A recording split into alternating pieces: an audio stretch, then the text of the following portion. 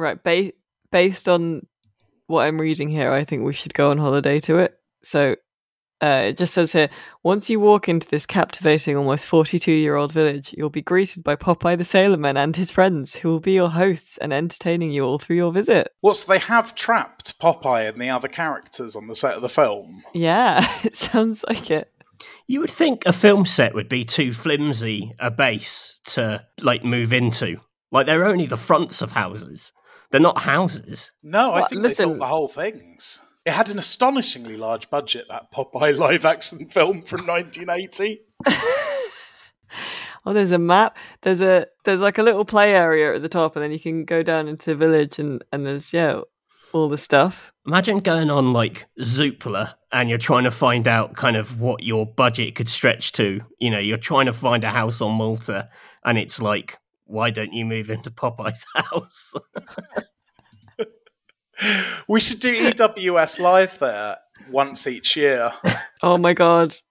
Alice can be Bluto, you can be Popeye, and I'll be, wasn't there a weird little alien with a helmet? Who might have been a hallucination? I don't think in the film. There may have been in the cartoon. Oh yeah, but we're talking about the Popeye extended universe here. Oh right, yeah. I am what I am. Lovely.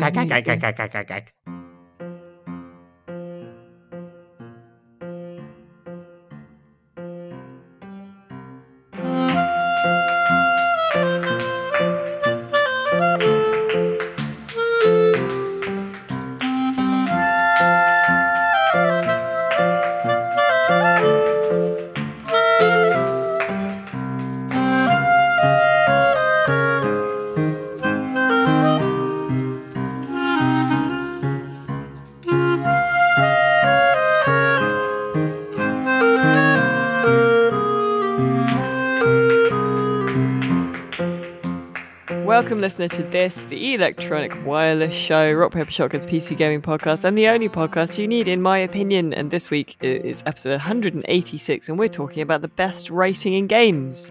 That's right, we're going macro again. Vague. Next week, graphics. Yeah, there you go. Best replayability. Well, I thought we probably talked about writing before, but not for a while. And new games come out, maybe we'll have some new thoughts. I'm joined this week by Gorillium Wordsworth. I wandered lonely as a gorilla, right, that floats on high over vales and chillers. Are gorillas lonely? Yeah, don't they live in big family groups? Yeah, well, sometimes the dudes go off to find themselves. They've got quite sad eyes, gorillas. They do. That's why I hate seeing gorillas in zoos, because you're sort of like... I thought you were about to say that's why I hate gorillas. I hate gorillas because... Miserable they make me sad.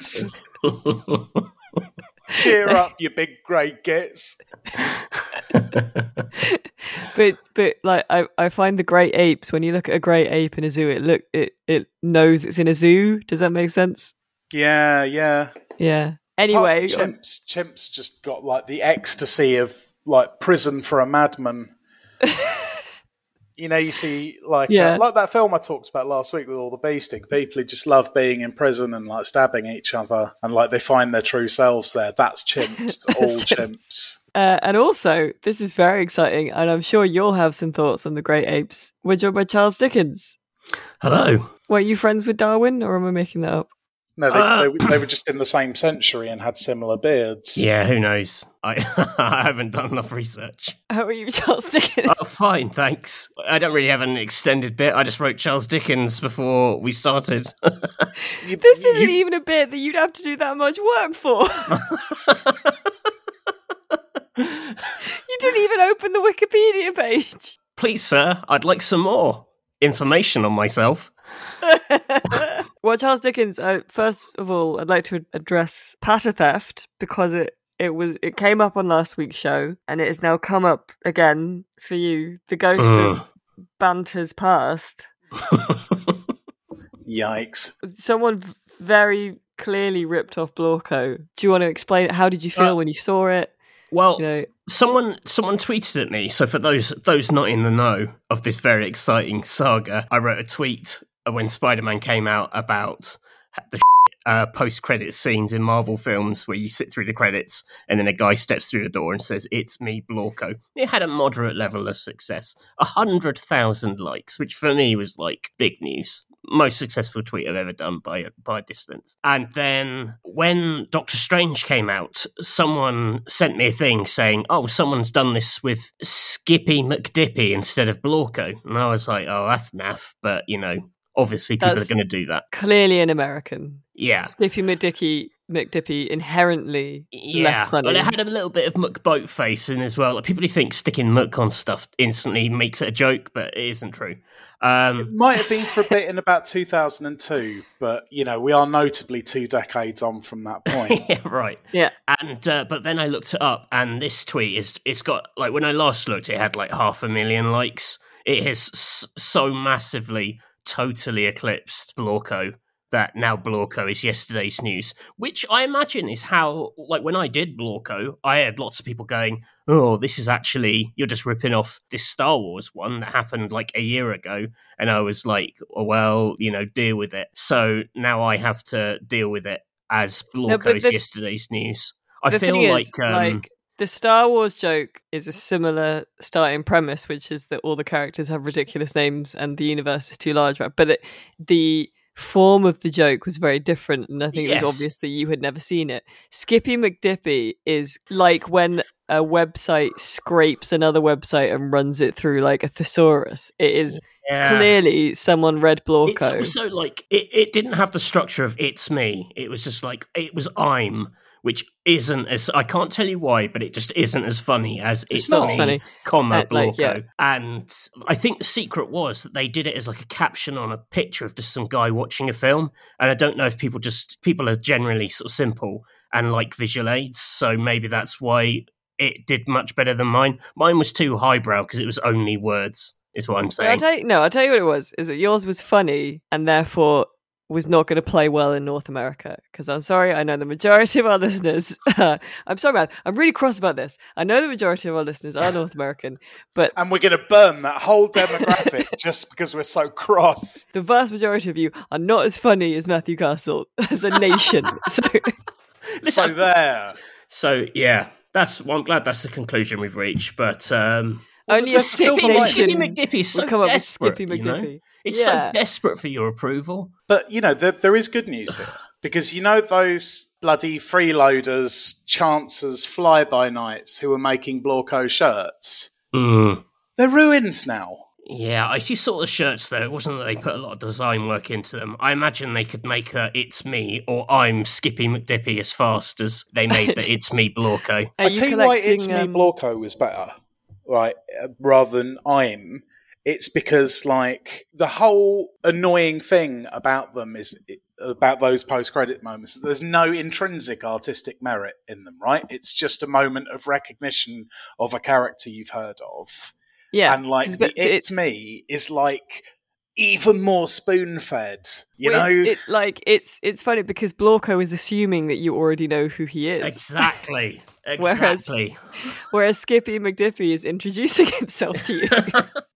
Oh, I'm so glad that we were able to do this deep dive into why my tweet was better. It's becoming like the secondary theme of the podcast, and I, for one, am all about that. I think that's great. Yeah. I apologise to the listeners who hate Blorko, which I know is a few people. Who has said that? I've had a few sniffy tweets in the past about Blorko.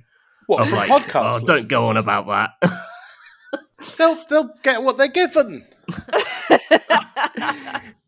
Please, sir, I'd like some more. Blorko. Some more. I'd like some more. Blorko. I did like Tim. I know we shout at Tim all the time. I shout at Tim all the time, but Tim made me aware that you can get Spanish t-shirts in Spanish that say "Yo soy Blorko," which I think is very funny. That's amazing. In a word cloud for this podcast, Blorko would be the biggest word, and the second biggest word would be Tim. Blorko's getting bigger, isn't it? Oh, eggs. It would be Blorko eggs Tim. And lies would also appear quite a lot. Video games would just be like one of the tiny ones that fills a gap. Like just beneath Alabaster Titan. Yeah. We've not heard from Tights in a while, actually. I hope he's enduring. Well, Alabaster Titan will live forever in several video games now. So it's true. We have ensured his immortality. Alabaster Titan will live longer than any of us. I'm just waiting for the next Titanfall 2 skin to be called Blorko. If it's Skippy McDippy, I'm going to be absolutely livid. I will take that as a personal slight. And we'll campaign so hard against... Oh, sorry, Apex Legends, not Titanfall 2. Yeah. They won't do that to us. The Alabaster Titan will live forever unless the Ape Legs servers ever get wiped. But we pray that day never comes. It'll outlive us, for sure. We've got that and State of Decay 2, so we've got 2 chances. Be fine. So, Nate, how are you? Now we've got the important Blorko news out of the way. Pretty blorked, yeah. I'm good. Not a huge amount to report. From this neck of the woods, really. It's just been pleasant. I'm enjoying the blue sky. I'm looking at it right now. Lovely. Well, I have something, as listeners will know that I live in Ireland now. And this weekend, just gone on Saturday, we went to a first communion party for a boy and a girl. Mm-hmm. My partner's niece and nephew had their first communion. They have not been to Mass before and will not go to Mass since. It's kind of like out of habit, I guess. But it was it's a racket because each of them get cards from every adult who attends the party with between, I think, average 20 to 50 euro. Oh, wow. So, yeah, one of them was counting her money at the end of the night and she made 650 quid. Oh, amazing. So it's a shakedown. Yeah. Wicked. But also... God wanted me to have this PlayStation 5. Also, yeah, one of the best kind of weekend barbecue type parties you'd ever go to, because it's sort of like the equivalent of maybe like a 40th wedding anniversary or something. So there's like cakes, they had like free food, like like hot food, like mashed chips, chicken wings and sausages, and then curry and stroganoff and stuff, and then like an ice cream van turned up at about 6 o'clock to do ice creams and pancakes, all free to point of use to me. There was a bouncy castle. It was great. Was it a good Christian bouncy castle? Well, so they had 2 inflatable things. They had a bouncy castle, and then they had one of those things where you can strap a bungee cord to yourself and then run along it and get yoinked backwards. And apparently the guy who brought the bouncy castle was different to the yoink machine. And he saw that and was like, oh, where'd you get that from? And then spent about 5 minutes describing ways that children had been grievously wounded and had like their backs and stuff broken on his competitor's inflatable fun machine. There's a certain genre of people who really love like grim injury anecdotes and keep a trove of them. Have you noticed that? Yes. That is a type of human. But no, it was really good. I've decided Catholicism is great now. And oh, nice. There we go. 650 quid just for like signing up. Yeah, I don't think I would though, even if I signed up. No, it's too late in life now. But no, it was good. And also there were loads of kids there who were a lot of fun. But one of my partner's nephews is that brand of 2-year-old who is like very charismatic and great fun, but also just like a prick. Do you know what I mean? Oh, interesting. Yeah. So like I was eating a chocolate Rice Krispie cake next to a plate of vacant Rice Krispie cakes, and he came up and was like, cake? And I was like, yeah, cake. And he went, my cake? And I said, no, this is my one. I'm eating this one. Do you want, look, there are these ones here. And then he started crying because I would not give him the one I was eating. See, Tally had a much more charming way of doing that. She would just sort of sidle up to you while you were eating something and just like politely inform you, Tally's turn. Which I thought was good. Slightly sinister. Good. But this kid, he's amazing. Like we went to, go talk to him and make sure he wasn't going to fling himself off a wall or anything. And he was just hanging out. And my partner put his cup of tea down on the wall. And this kid grabbed the tea and went, ah, and then like chucked it. Like emptied the mug very of tea. Charismatic. It just sounds like he coughs like a devil and steals things. You said he was deeply charismatic. No, but he is. And then he turned to us and looked and had this little grin on his face. And because like when he does something he knows is naughty, he'll go, ah. He has like a little evil laugh. Looked at us, delighted that he'd emptied the mug of tea everywhere. And then when we were like, bro, what the fuck?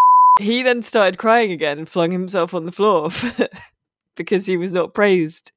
But then he delivered a really impassioned speech on workers' rights, thus regaining his charisma. Yeah. No, I can't explain it. He's really, well, it's because he can talk a lot for a 2-year-old. So he's really kind of charming, and you sort of be like, you're like, oh, you scamp, but like absolutely a prick. Oh, well, I hope you didn't listen to this what podcast. A character assassination of a child. I know, yeah. I tell you what, I hope he's not a paid up supporter of RPS, because you just lost that subscription. He loves the Nate Files. Yes. Oh, which reminds me, I will, now that I've got everything back, I'll be able to upload the Nate Files this week. So I will do that. Apologies to everyone for the delay, but now I have everything I need. So that's good. Get ready to learn. Yeah. I don't know why I said that like Brian Blessed. But yeah, that was took up the whole weekend basically, because we stayed over and then ate cold curry and cake for breakfast the next day. It was brilliant. I want to have a party of some description like that. Well, if we go on holiday to the Popeye village, maybe they'll let us have a little party. Maybe Bluto the night away. Yeah. I really want to go to Popeye Village now. I'm kind of bummed that it's not going to happen. Well, it could. One day. Maybe one of our listeners owns it, and there's going to be a magical coincidence now where we get golden tickets in the post. Yeah. Where Popeye takes us on a tour around the village, and we have various sort of moral pitfalls that can result in sort of gruesome deaths for us. And the winner gets to own Popeye's village. I've read too many golden era crime novels not to accept a mysterious invitation to a Popeye village. See, that's what would happen if our lives were being written by a good writer, isn't it? Oh, hello. That was such a... That's the noise you make if a child came up to you and was like, Matthew, I've done a drawing of you. And you went, oh. Yes, it's very green. Yeah. I don't need pity approval from you, Matthew Castle. That was Charles Dickens speaking. Okay.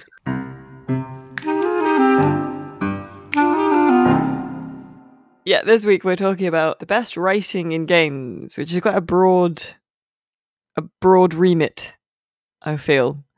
That's a big one, Alice. Yeah, but I thought, because we've been doing little small zoomed in ones for quite a while, so why not go big? We're going big, baby. Go big or go home. Go big or go Blorco. So Blorco. That's what they used to say anyway. This partly inspired because we have been doing a series where we look back at old Game of the Years that were handed out by RPS of yore. I say yore. I think the first one was 2007. That was the first bestest best. And the first one was Portal, which is great rating. Great rating. So good. I was playing it, and if anything, it's only got better with time. It still works so well. Nothing about it has aged out. The cake is a lie. No, we see, but that's not the game. That's idiots running. That's Skippy McDippy, right? That guy thinks the cake is a lie is really funny. And in context, the cake is a lie stuff, or the cake stuff in the game, is really good. And I wasn't even annoyed by remembering the jesters who ran that into the ground on the internet. It's so good. There's some really, really amazing things in Portal. And have you got a fave line? The one that really made me laugh. It made me laugh so hard that when you laugh and you sort of bring your knees up, and I did that so hard that I sort of smashed my knees into my desk, and then had to go for a little walk. Cockneys when they enjoy themselves. And me. Or people who die in fires, don't you kind of go fetal if you get burnt alive? Sure. Wow, anyway. that really took a swerve. Sorry, I've been reading a book about that. It's on my mind a lot at the moment. Yeah, fair. There's a bit where GLaDOS says you can donate your organs to the Aperture Science Self-Esteem for Girls Fund or something similar to that. And it made me absolutely roar with laughter.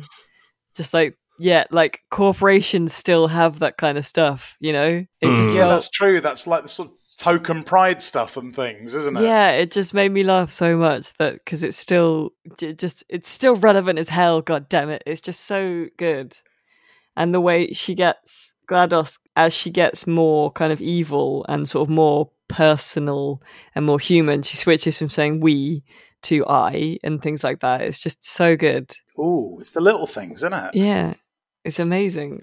I challenge anyone to find any games full stop that are just better than Portal because it's so good.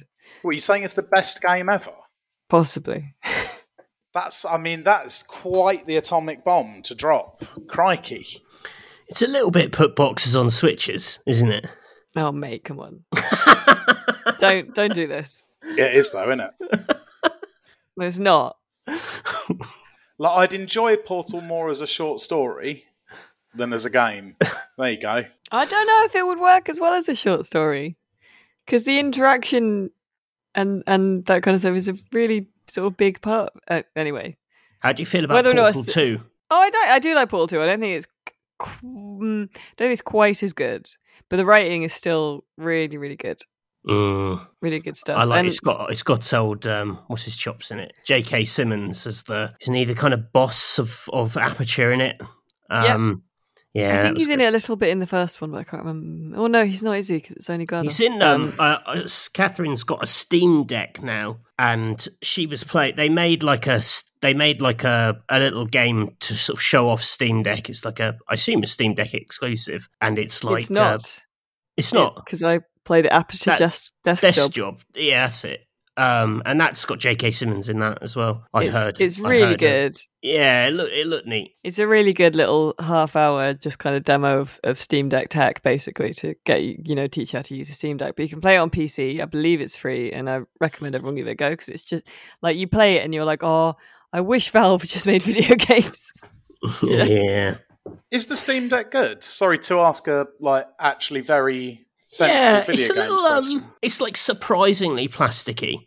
Like I don't think it in itself is a particularly nice thing in the way that Valve isn't Apple, and I don't really think that's something they particularly value or go after. They're not about super gorgeous industrial design. But yeah, it seems all right. It doesn't seem as massive when you've got it. It seems sort of acceptable. It looks ridiculous in the shots, but it is quite plasticky. Is my initial reaction. I've held it for 5 minutes. That's my take. How big is it compared to, say, a cat? Well, it really depends, because our cats are much smaller than Turkey Boy, say. I thought you were going to say something sensible, like something you would hold, I hold a cat at either end like I would a Steam Deck. That's how I carry our cats around. All right, okay, yeah, sorry. Is this why your cats don't like you? Oh, that might explain it. I hold them like a little furry accordion. Waggle their noses to try and make characters fight. So I can hear. I try and make J.K. Simmons come out of it, but it doesn't happen. Which end? Either. I'd settle for either, to be honest. J.K. Simmons just being conjured from a cat's bumhole. It's a chilling image. Piped from the bumhole. And then there will be loads of those videos from the Dodo on Facebook, and it'll be like, this cat's bumhole sounds like a famous Hollywood actor. And little jaunty music, little animated surprise wows as J.K. Simmons' voice comes out of the bumhole. Not my temple. Good. I don't know if that would make it into a Portal game. That little vignette we just did. Yeah, I don't think it was good enough. No. All right. Well, I've nailed my flag to the Valve masts there. So I'm going to throw in actually kind of game I don't do that often, but I just love this game. The Frog Detective games. Yeah. Because there's so little to them, but there's so much to what is there. They're incredibly simple writing.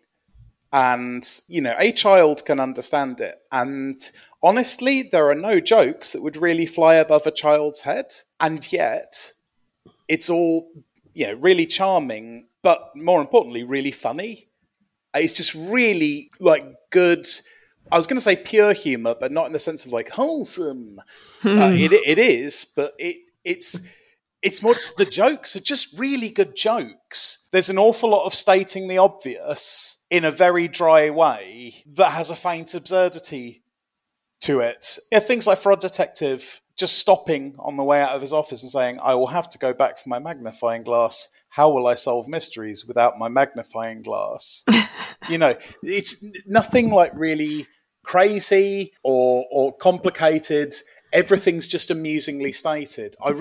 A sort of broader genre of humour I quite like. It's a little bit like weird Twitter. Yeah, and have you seen a lot of Stathlet's Flats? Yeah. So I know that's like really Marmite for people. Some people can't stand it and other people like me love it. But the thing for me about that is, again, there's not many gags in it. It's just everything's slightly unusually said.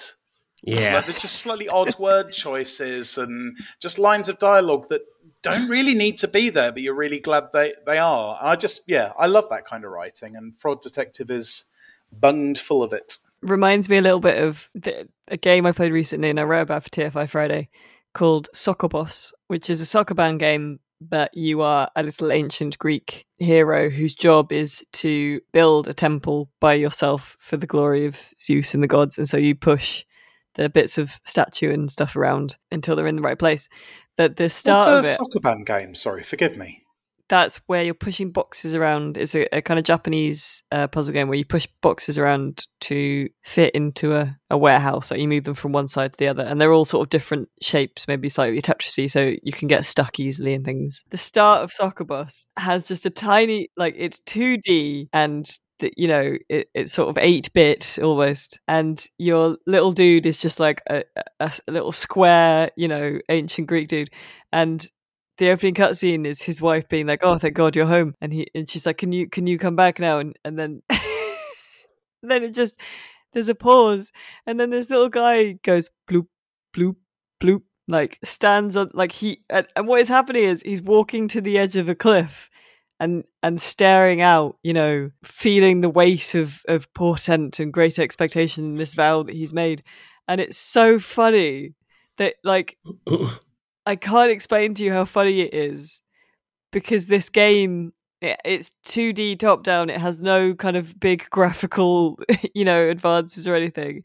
And yet you can exactly know what is happening and that this tiny little square dude is like, I can't.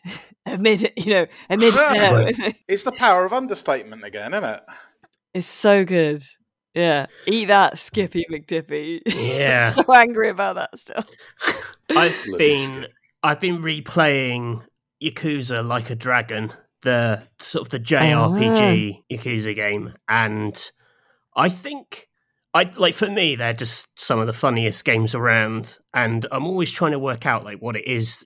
Obviously the content of them is completely daft, but I think there's something about the fact that a lot of it like isn't voiced. Like I think if they had to sell some of the concepts with an actor, it might actually sort of struggle a bit. And there's something about the kind of understated nature of the text and like the font and the beep of the text. It's so cold.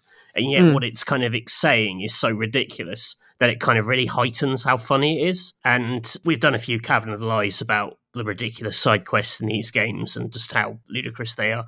But there was a series of submissions in Like a Dragon, which I hadn't played originally, about this. There's like a circus set up in this park.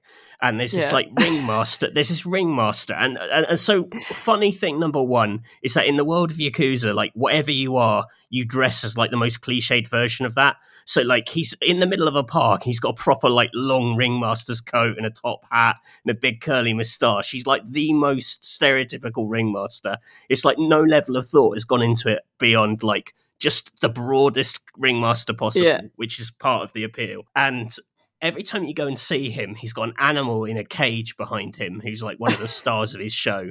And in the course of talking to him, the animal escapes, and you then have to fight the animal. And it's got this, there's 3 of these in succession, and so there's the comedy of it happening over and over, and every single time he's added a more elaborate lock to the cage. So he's like, don't worry, it's not going to happen again. I've added this really elaborate lock. And then you'll see like a very obvious kind of like tiger's tail kind of slip past him in the background as the tiger is clearly leaving the cage.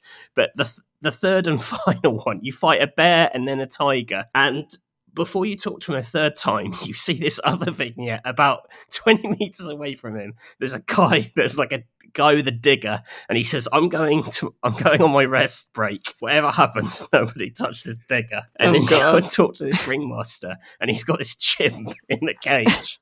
And he does this whole talk about how like the chimp will never escape, the lock is unbreakable. Lo and behold, he turns around, the chimp's not in the cage, and you then chase this chimp, and it stops opposite the digger. It dabs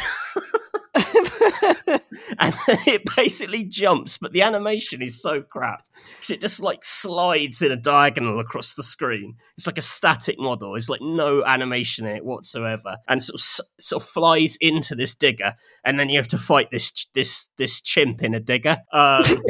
But sorry, are we in the Cavern of Lies right now? No. This is incredible.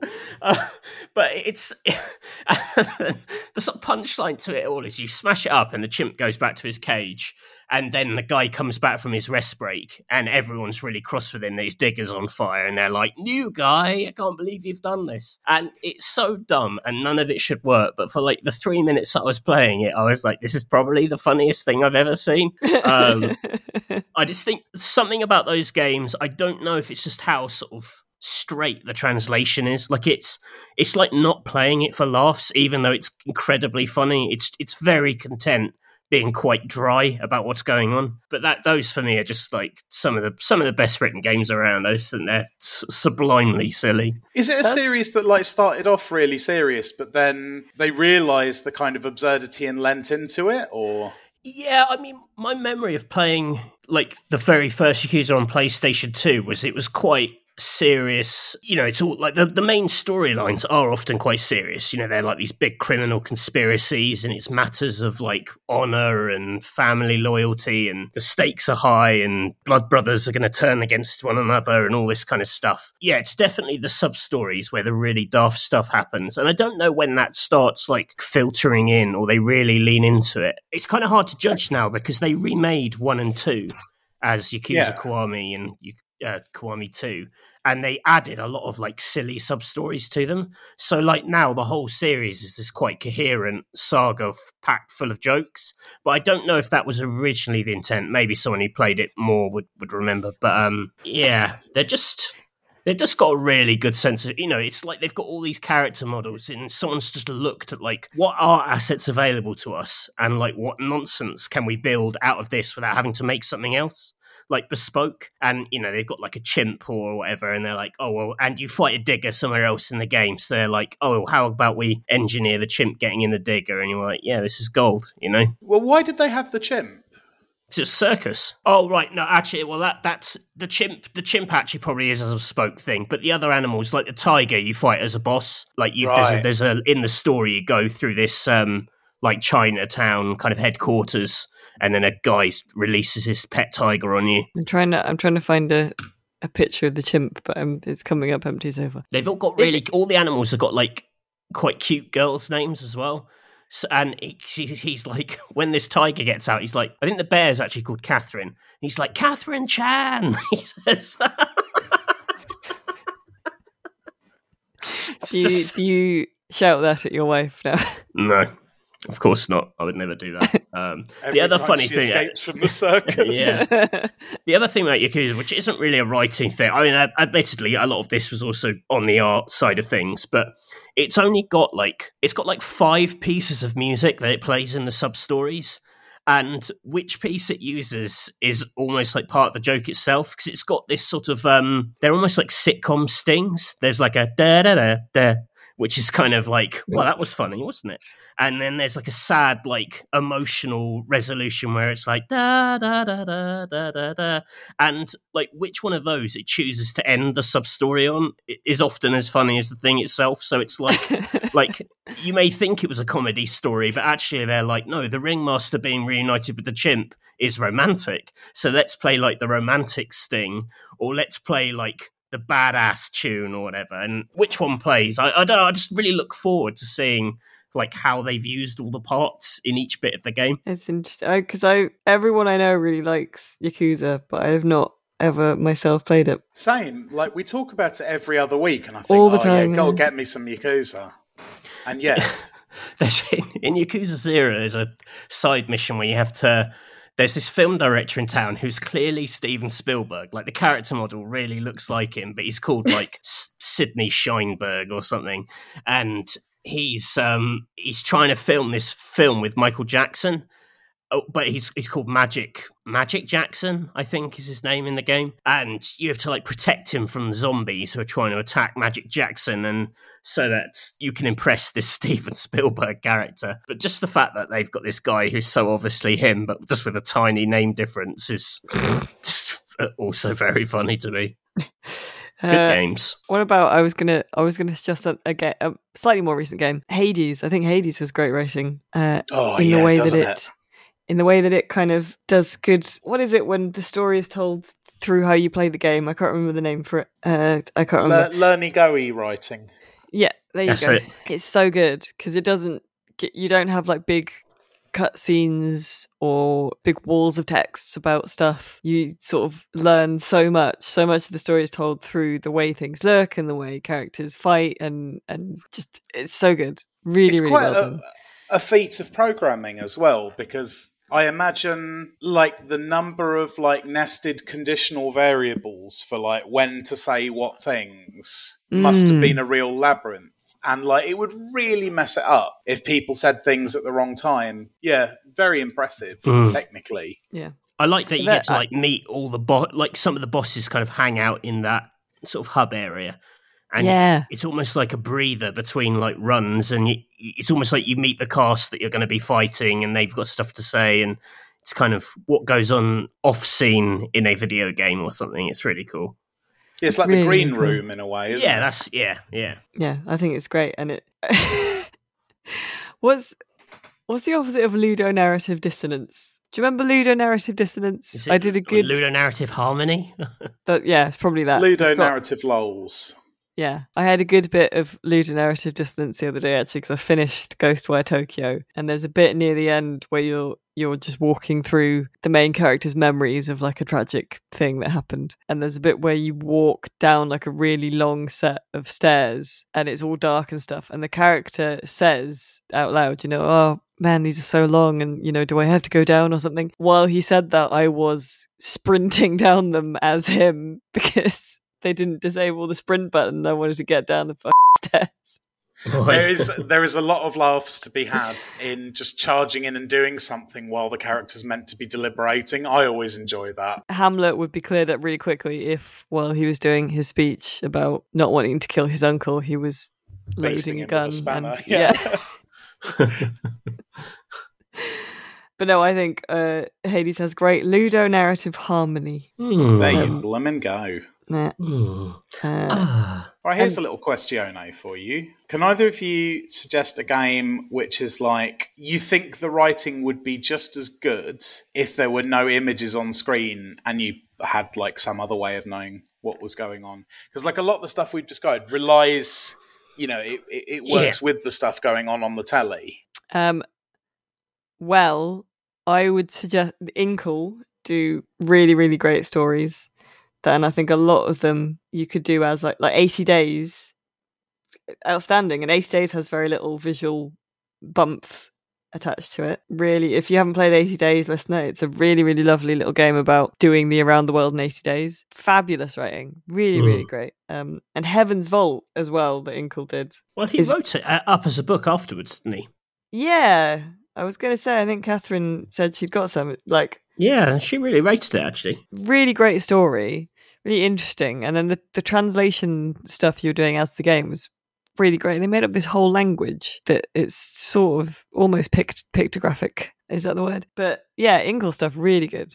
And I think would translate well, yeah. Yeah, I guess quite a lot of like visual novels, I mean, by default are kind of novels which they then layer on kind of interesting background visuals or some music to sort of set the atmosphere. But if the writing's not much cop, they don't really work. I don't know if you just printed out a visual novel, if it would be a particularly riveting read, because they're paced slightly differently for reading on screen or whatever. But I really rated. I don't know if this one probably wouldn't be as good without the visuals. But there's a visual novel called 428 Shibuya Scramble, which is about like the crisscrossing fates of these sort of 5 kind of weirdos, I guess, around sort of Shibuya on this very hectic day where someone's been kidnapped, and you play like a policeman, a kind of street punk who's drawn into it. There's a really good character in it who's like a freelance journalist who his whole storyline revolves around the fact that one of his old buddies, like his sort of gossip rag, has gone under,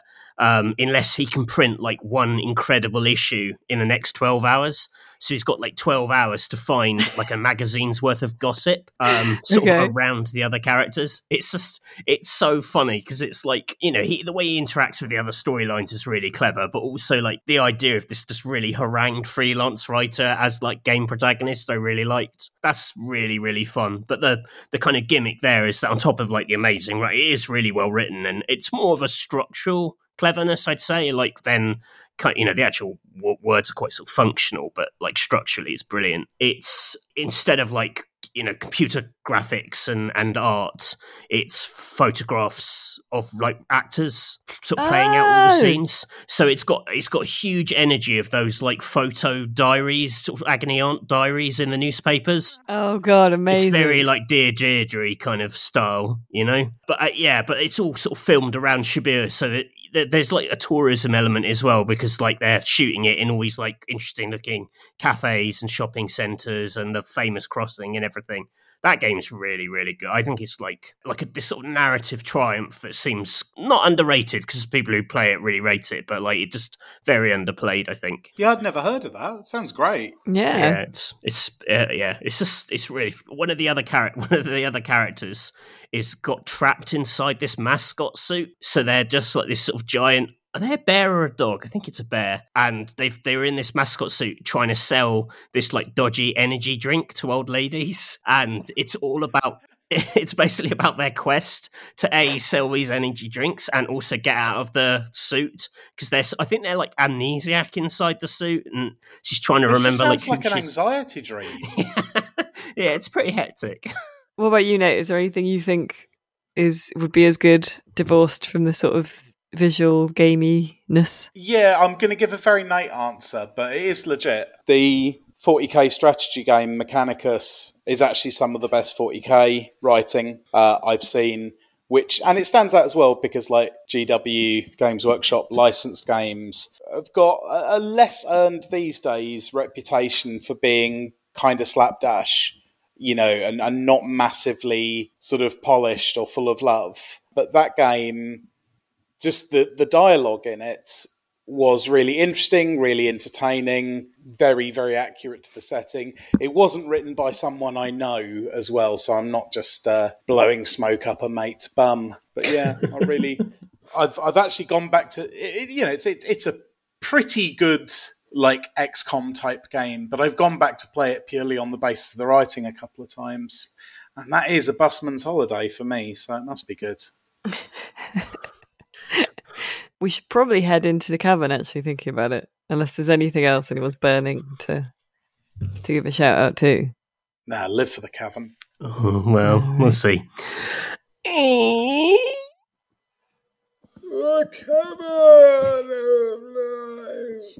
It's a Matthew cavern. Yeah, I greet you to my cavern, but I greet you with a quick shh, because we're in a library. Yeah, so I need you to keep it down because there's other people trying to read books. This is very detailed scene setting. Well, this is very unfortunate. My character has walked in with a ghetto blaster from the 80s. Well, yeah. Playing Tears for Fears.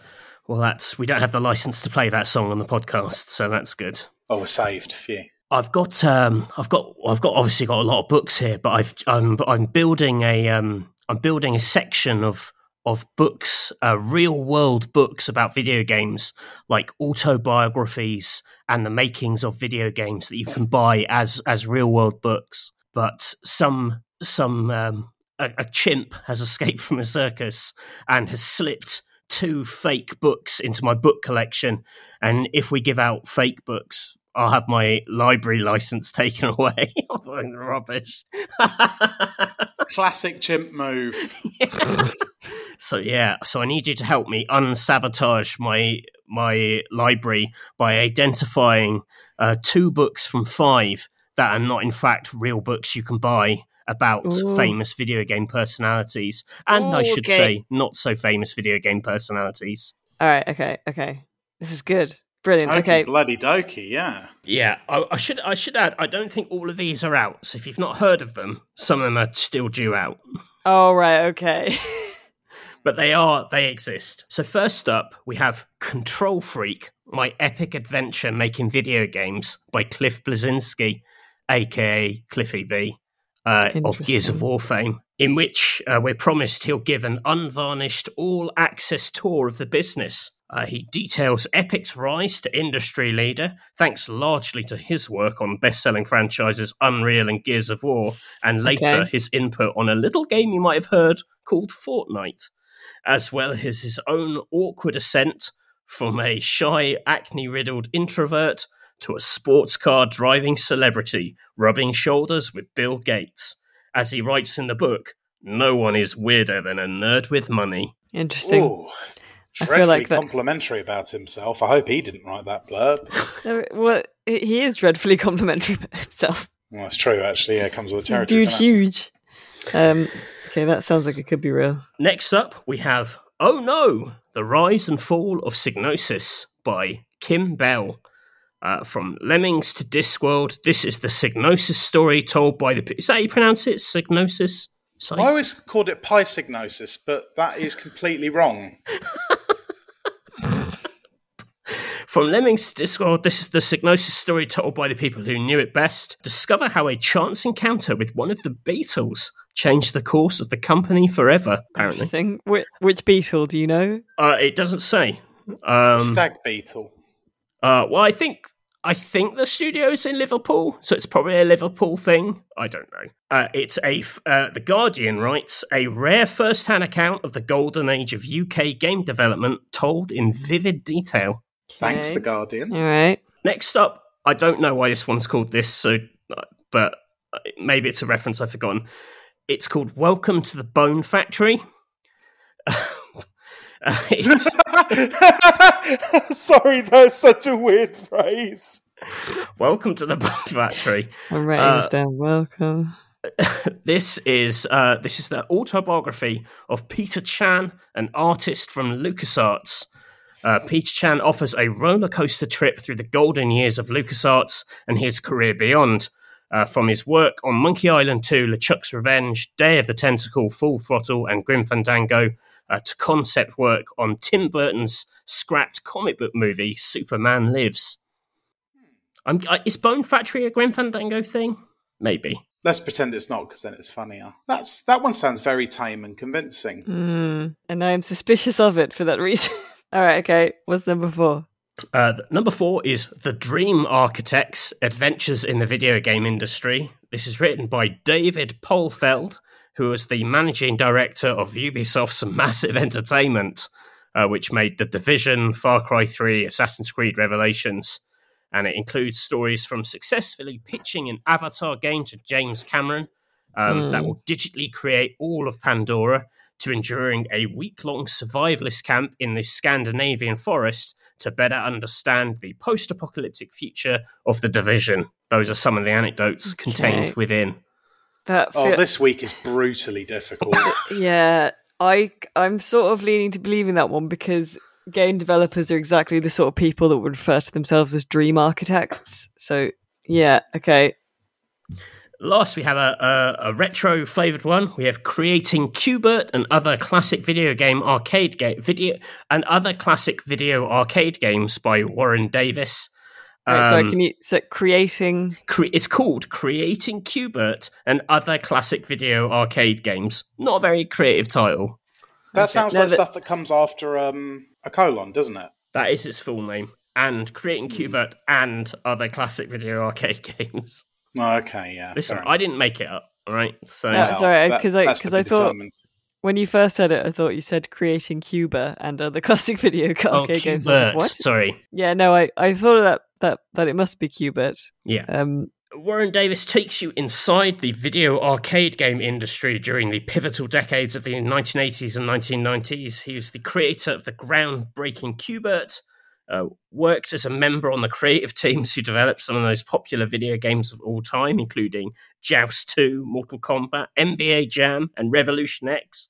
He gives us the inside scoop on what it was like to film the Rock and Roll Hall of Fame band Aerosmith for Revolution X. His memoir provides a backstage tour of the arcade and video game industry during its most definitive and influential period. Okay. Whoa. All right.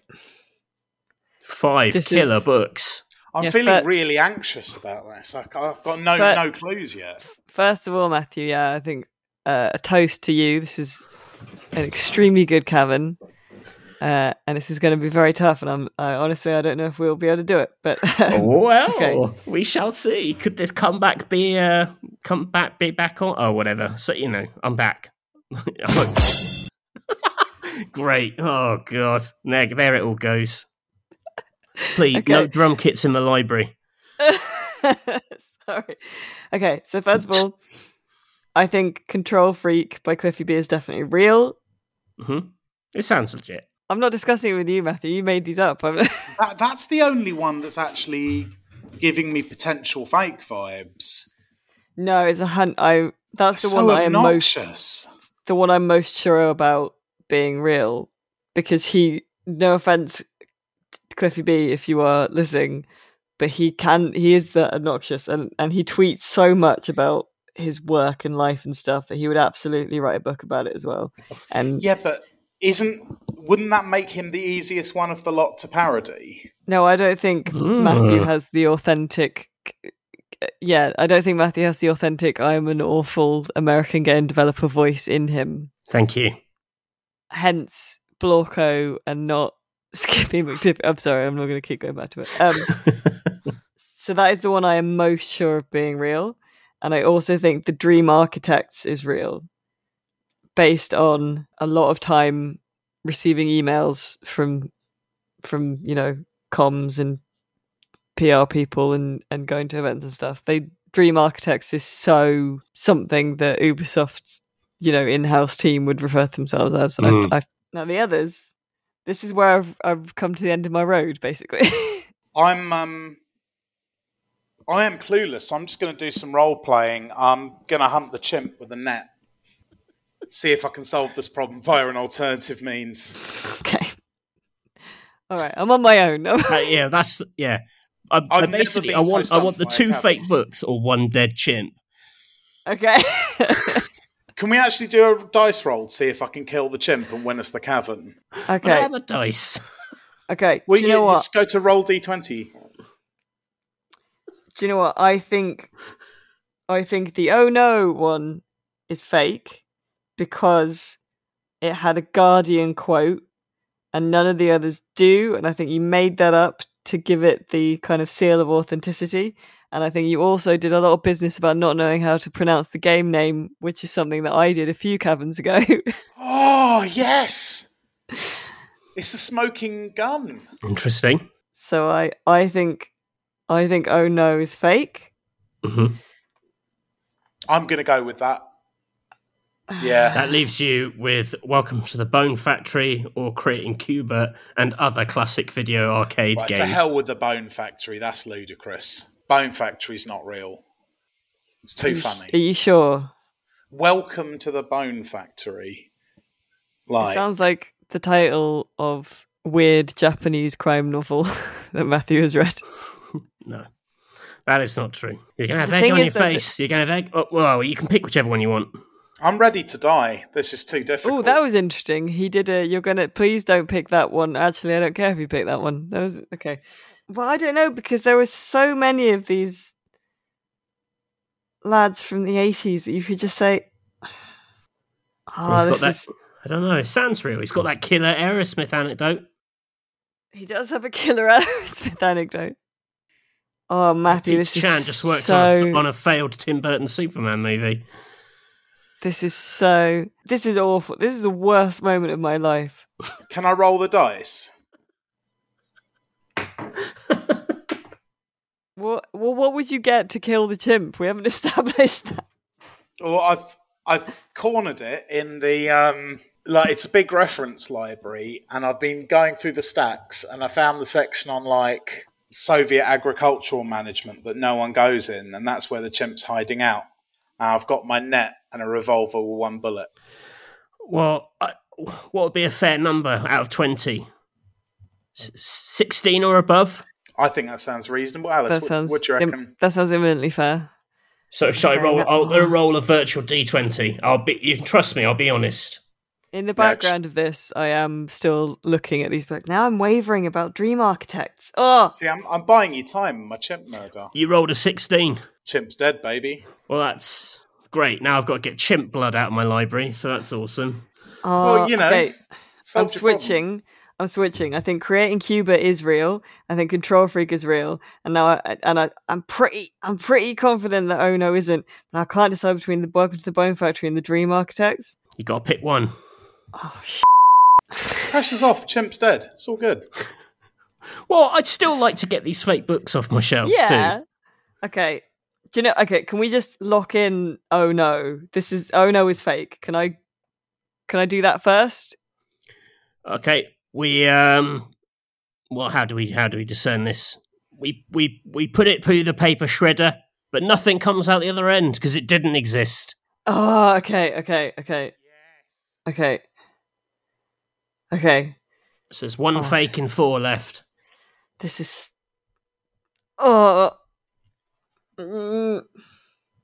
So which ones are we choosing between? Just remind me once more. You're left with Control Freak, My Epic Adventure Making Video Games, Welcome to the Bone Factory, The Dream Architects Adventures in the Video Game Industry, or Creating Qbert and Other Classic Video Arcade Games. Oh, now I'm like, maybe Control Freaks, because you're right, it would be really easy to parody Cliffy B. Yeah, that is honestly, that's my ride or die. Okay, all right. Everything. It. Okay, Control Freak is. You put Control Freak inside the book shredder, and out comes a pulped 200 pages of genuine Cliffy B anecdotes. No! Oh!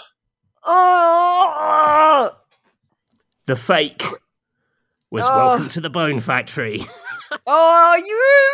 That was my first instinct and all. Of course it's fake. It's called Welcome to the Bone Factory. That's ridiculous. We'll smug that quick.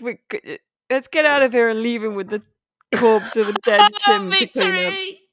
Yeah, enjoy your chimp, chump. Oi. Can't believe it. Oh, well done, Matthew. That was... Finally. That was Blog such goes a good... back, baby. Blog goes back.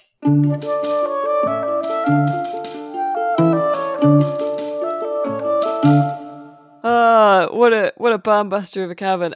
We should very quickly do recommendations, because every week we recommend something that is not a video game. Matthew, what are you going to recommend this week? We've started watching season 3 of Barry, the very good Bill Hader hitman becomes an actor comedy. I say comedy, it's actually like surprisingly bleak, but it's the balance of laughs and bleakness that makes it so spectacularly clever. So check that out. There you go. I'm going to recommend, this is a qualified recommendation. I don't think you should get any streaming services if you don't have it on there already, but we watched Death on the Nile, Kenneth Branagh's second Poirot adaptation. It is ridiculous. It's a real who's who of people you wouldn't want on a film poster in 2022. And he gives Poirot's moustache a tragic backstory. It is so bad it's good, but don't go out of your way. I would say. Although a very enjoyable 2 hours for me, I have to say. Nate. So I've got 2 little recommendations this week. One is a Netflix anime series called Thermae Romae Novae, which is about a jaded Roman bath architect who travels forward through time to modern-day Japan to learn about onsens, which are Japanese warm baths. So he can... I mean, it's like I've come up with it. Like, I've only just started it, but honestly, I'm going to recommend it based on the premise, even if it turns out to be garbage. It's been recommended to me by a couple of people as well, and so far it is very entertaining. So, yeah, and I'm not even an anime man. So, Thermae Romae Novae. Yeah, pretty mega. Amazing. Well, thank you very much for listening this week to episode 186 of the Electronic Wireless Show, the best rating in games special. I'm Anna Spell, and I've been joined this week by Grillian Wordsworth and Charles Dickens. And you can find Rock Paper Shotgun on Facebook, Twitter, and YouTube. Just search Rock Paper Shotgun. You can email us questions, suggestions, or feedback at podcast@rockpapershotgun.com. There is a link to our merch store in the show notes. There is a link to the Discord in the show notes where you can hang out and chat with Nate about frogs and things. Anything you like. Yeah, and for all your PC gaming needs, just go to www.rockpapershotgun.com. But now it's goodbye from all of us here. Thank you so much. See you next week. Bye. Au revoir. Bye.